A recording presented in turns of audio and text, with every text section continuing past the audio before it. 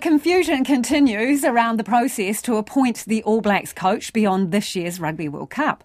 Crusaders coach Scott Robertson, one of the front runners for the job, indicated this morning that an announcement from New Zealand Rugby could be coming in the next few days.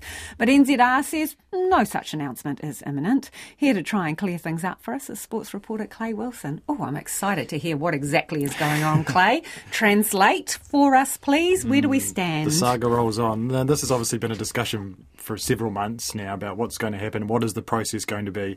And all indications have been that New Zealand Rugby are going to break with tradition and they're going to appoint the next coach before the World Cup arrives. Haven't done that before.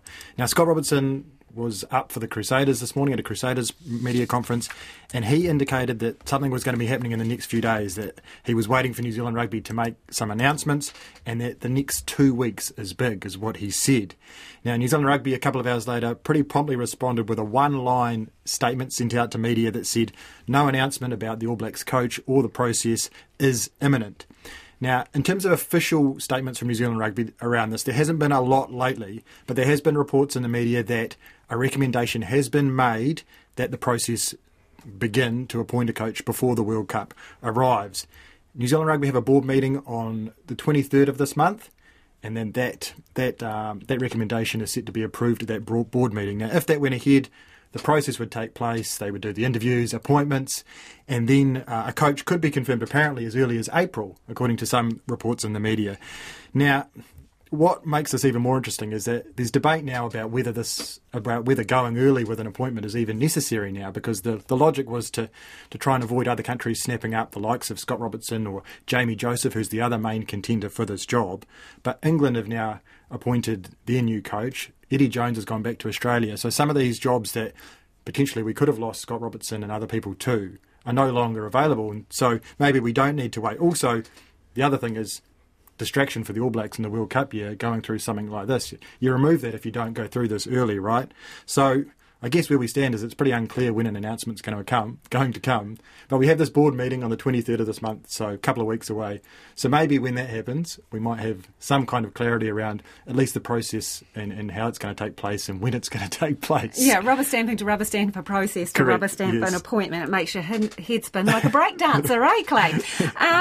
What is this other story here today? Are the developments in an ongoing debate about transgender participation in elite sport we're talking about? Yeah, so this debate's obviously been raging for quite a while in terms of sport and transgender athletes. Now, this one involves surfing and a high-profile surfer by the name of Bethany Hamilton, and she's indicated that she's going to boycott World Surf League events. This is the top league for surfing globally, because the World Surf League are looking at adopting a policy to allow some transgender athletes to compete in the women's division. She's not that happy about it, and she says if it goes ahead, she's going to boycott taking part in the league. Now, in terms of how this has played out in recent years, you have sports like swimming, rugby league, athletics effectively coming out with different levels of bans saying they're not going to allow transgender athletes, or they're going to have very strict rules around transgender athletes competing in women's events. Boxing New Zealand have said they want men and women to compete separately, and they're going to create an open division for this. Now, here in New Zealand, Sport New Zealand came out a few months ago and came out with some pretty open guidelines, basically saying that they want that athletes should be able to take part based on what they think their gender is, and that they leave it up to the sports to make those decisions. The IOC had something similar. They said that it shouldn't be assumed that transgender athletes automatically have an advantage, leaving it pretty open for these international bodies to make decisions. So I think this is going to go on. New Zealand Rugby is going through this process with their policies, the likes of World Netball also going through these kind of things. So we're going to continue to see sports grapple with this and make some hard decisions about transgender athletes and where they sit within their particular sport. Thanks for the update, Clay. That's our sports reporter, Clay Wilson.